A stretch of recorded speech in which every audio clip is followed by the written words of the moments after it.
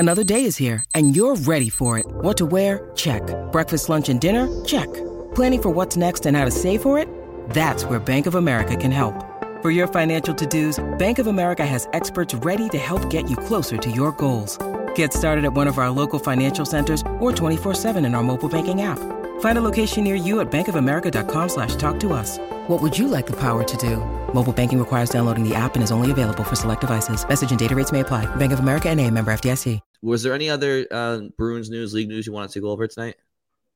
I don't think so. Other than, we touched on it, but the Tarasenko trade for the Rangers is super interesting because one, like they'd been kind of the team that was considered the favorite for Patrick Kane for a long time. And the reports around it were basically like they had some concerns over Kane's hip. They had some concerns over the price.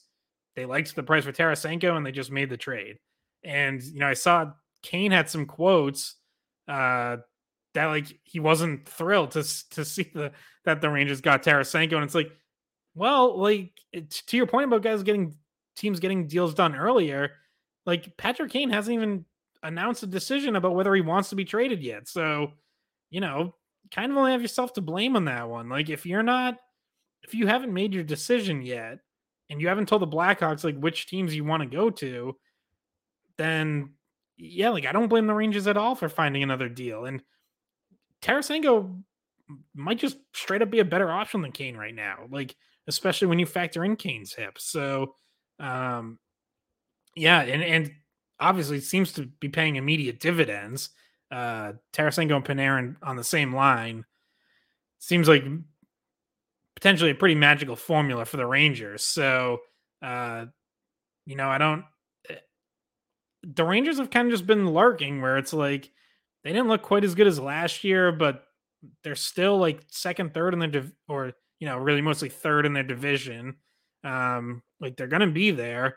And now all of a sudden you see them make this move and it's like, oh yeah, that's absolutely a team that could be back in the Eastern Conference Finals again. Like they're coming on, and that's last year. They're the team that made added depth and that helped them last year. Now it's like you had another star winger, and it's like, well, who cares if they're not quite as deep as last year? They just added Vladimir Tarasenko.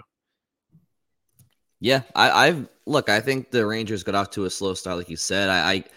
I like their team going into the season in their division. I liked Carolina ahead of them, but you talk about the Bruins kind of getting off to a slow start out of their break. I mean, the Rangers hit the ground running in that first night against Calgary. Like, I mean, Jacob Trouba that hit on Kadri, which I don't think we ever talked about last week or last episode, but that has been the biggest hit of the season. Like Kadri's helmet, like literally, I think hit Mark Messier's banner hanging at MSG.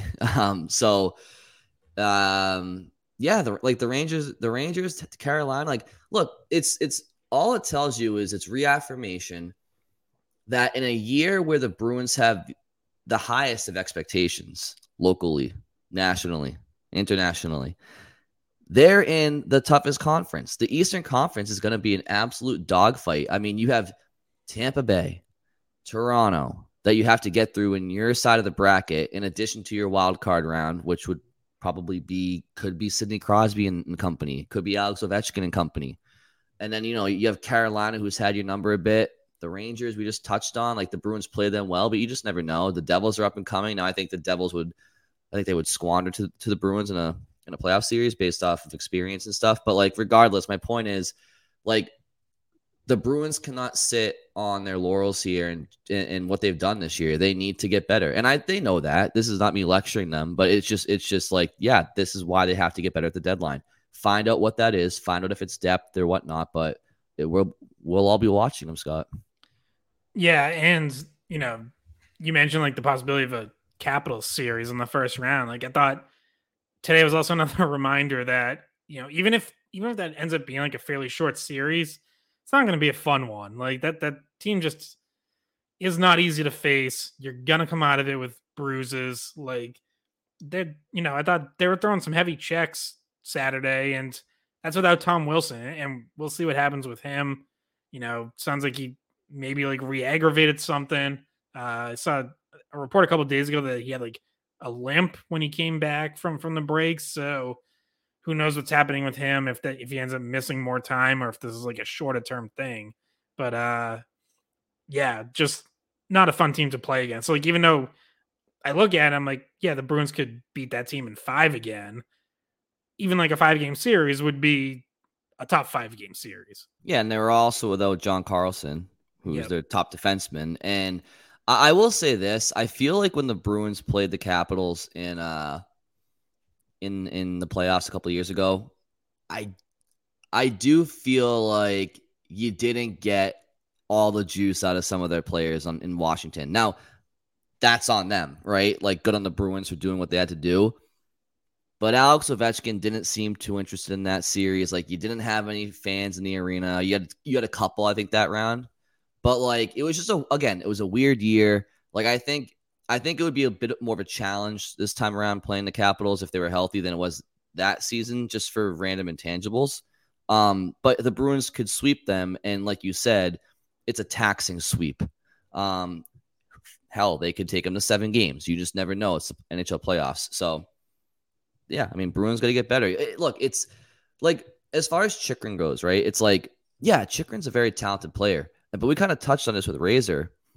But it's like, when you're at the trade deadline, is it better to get that big fish, or is it better to look at your team and add to your team to make it as complete as possible and playoff ready as possible? And I think that's why it's like, I really am indifferent on their deadline approach. Like, I want them to add, obviously. They have to be they are the biggest definition of a buyer you'll ever see in the NHL. But like, how are they going to add, right? Are they going to add like somebody that they feel like can be rugged for them in the playoffs, like Luke Schenn was for Tampa Bay, or, you know, somebody up front that can log some minutes? So we'll see how it goes. You know, it's there's a lot to play out in the next couple of weeks. So I'm not a fortune teller, Scott. I just like to react to things, you know? Yeah. And, you know, it's weird. Like, I was going through potential targets this week, and I posted something on WEI, and on defense, like, there aren't a ton of guys that I like, and some of the ones I do, like, I think are gonna go for more than I'd be willing to pay. Like, I've seen things where people think Luke Schenn might get a 2nd-round pick, and I'm like, I would not give up a 2nd-round pick for Luke Schenn. Like, I'm sorry. Like, I like him as a depth guy, rugged 7th, 8th defender. Like, I'm not giving up a 2nd-round pick for that. And, you know, Joel Edmondson is out of Montreal. Like, and I know there's potentially hang-ups between like Bruins, Canadians trading, but he's a guy that the guy would like, again, is like a depth guy, maybe 3rd pairing. But it seems like the Canadians asking price is like a 1st-round pick. I'm like, to me, like, that's Ben Sherrod all over again. Like, that's what the team that gives up a 1st-round pick for Joel Edmondson, like, that's how they're going to feel. It's how the Panthers felt with Sherrod last year. So I do think like it would be nice if they add a depth defenseman, but right now, at least the asking prices, we'll see what the actual prices end up being, but the asking prices seem kind of crazy. Up front, there are like a few depth guys I like Nick Bukestad in Arizona. I've mentioned Nick Bonino before in San Jose. Nola Chari, old friend, he could be available. St. Louis seems like they might be a team that's, you know, going to be selling off some pieces, and he's a pending free agent. Sam Lafferty with the Blackhawks is kind of like an ideal bottom 6 energy guy who can play all 3 forward positions, and has another year after this. He's making only like $1.1 million.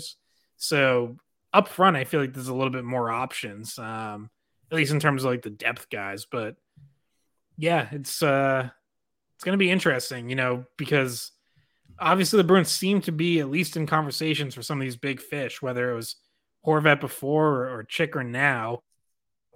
But to your point, like, even if it's just a depth piece at each position on defense and up front, like, that's, you can never have too much. So I still feel like that's more likely for them, but no doubt that they seem to be having some of these bigger conversations. I also like how it's this like ongoing joke that like the Bruins are always in on like the biggest guys out there, whether it's free agency or the trade deadline. And look, the last couple of years they've actually gotten some big fish, but like it's just a funny narrative.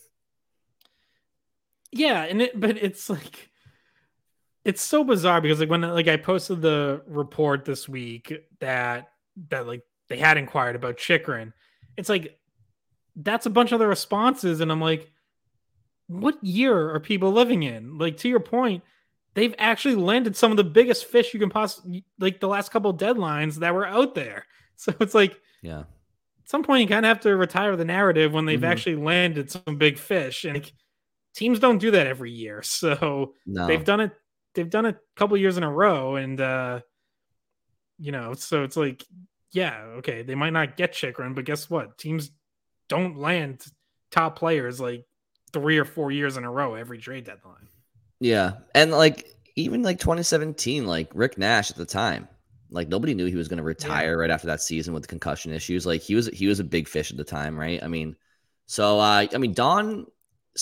had what? How many deadlines has he had as Bruins GM?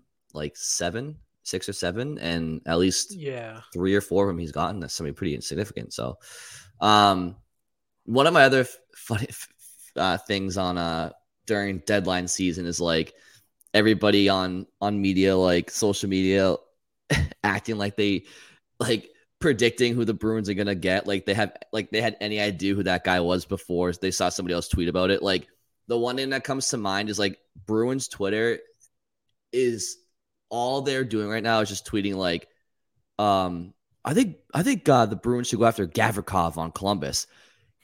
Like anybody had any idea who Gavrikov was on Columbus up until they saw somebody in their timeline tweet about it, and then they just started saying the same shit. Like nobody knew who this guy was. He's like a depth defenseman that block shots in the PK. Come on. Yeah, I mean, which is good. I like him a little bit more than that. Like I think he can handle top 4 minutes. But yeah, to your point, it's like mark this discussion when he becomes like a huge part of their cup run. Yeah. Well, I think like he would be a more significant addition than, someone like a Shen, especially a Luke Shen. Like Gavrikov would, I think, be an everyday player for them. So that would be pretty legit. Like over who? He's not Chikrin, but or even particularly close to that. But he is an everyday player. Like he's more than just a 7th or 8th defenseman. So who is he playing over in the lineup every night? Clifton? Good question. I mean, Forbort's probably not coming out just because of penalty kills. So I think Clifton. I guess by default it's Clifton, but hey, you know what? Connor Clifton, one of the guys who had a pretty good game Saturday. So I think Montgomery values Clifton a lot in the lineup.